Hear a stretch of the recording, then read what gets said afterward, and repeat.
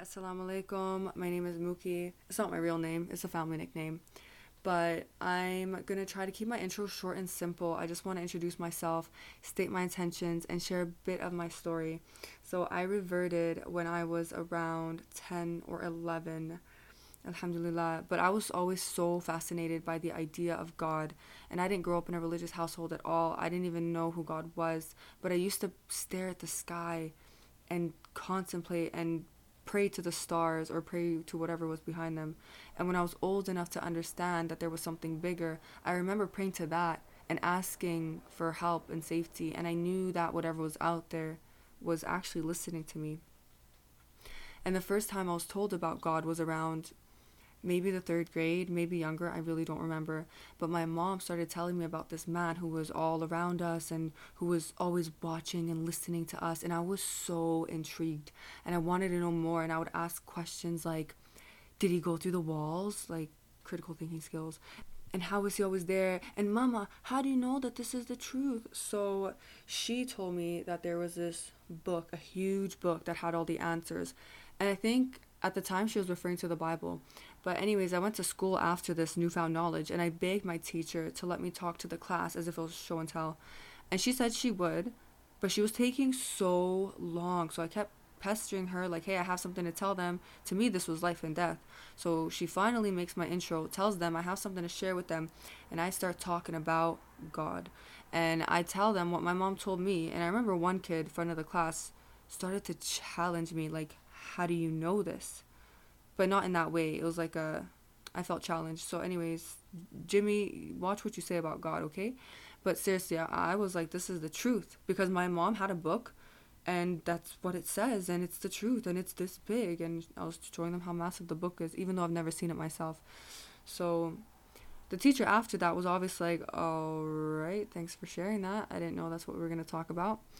But anyways, my point is, I was always so fascinated by God, and I started going to church around maybe 9ish, and respectfully, I just didn't get it, and I had so many questions, and so much it just didn't click for me.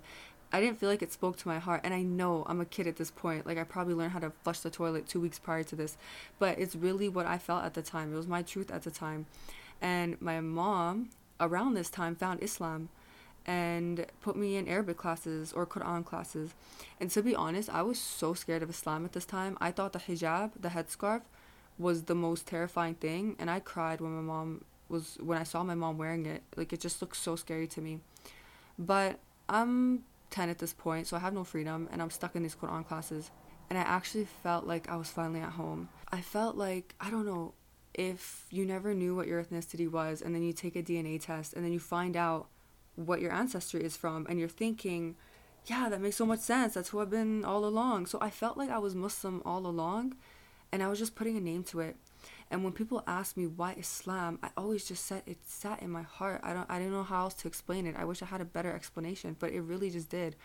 And after many months into these Quran classes, I took my shahada before the age of 12, and alhamdulillah, and I've been on such a weird journey with life and my religion and spirituality in my heart ever since. And that 7-year-old me that would stare at the sky and contemplate about the wonders of the world and my Lord and my soul, that 7-year-old never left. Like, she never stopped wondering.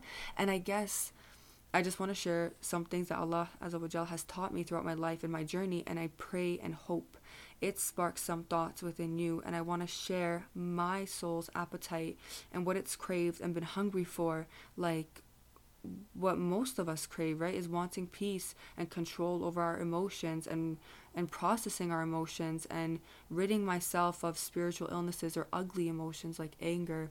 And we need to reflect some days, we really do, and self-reflect and be mindful of bettering ourselves and purifying ourselves. This is the struggle of ourselves and the fight that we will have to battle within this world. And I can't tell you who you are and what you need and where you're meant to be. We all need to self-reflect, and inshallah, God willing, maybe some of these self-reflections I've had and am still having, and my own internal dialogue will spark some reflections and internal dialogue for you and make things more clear.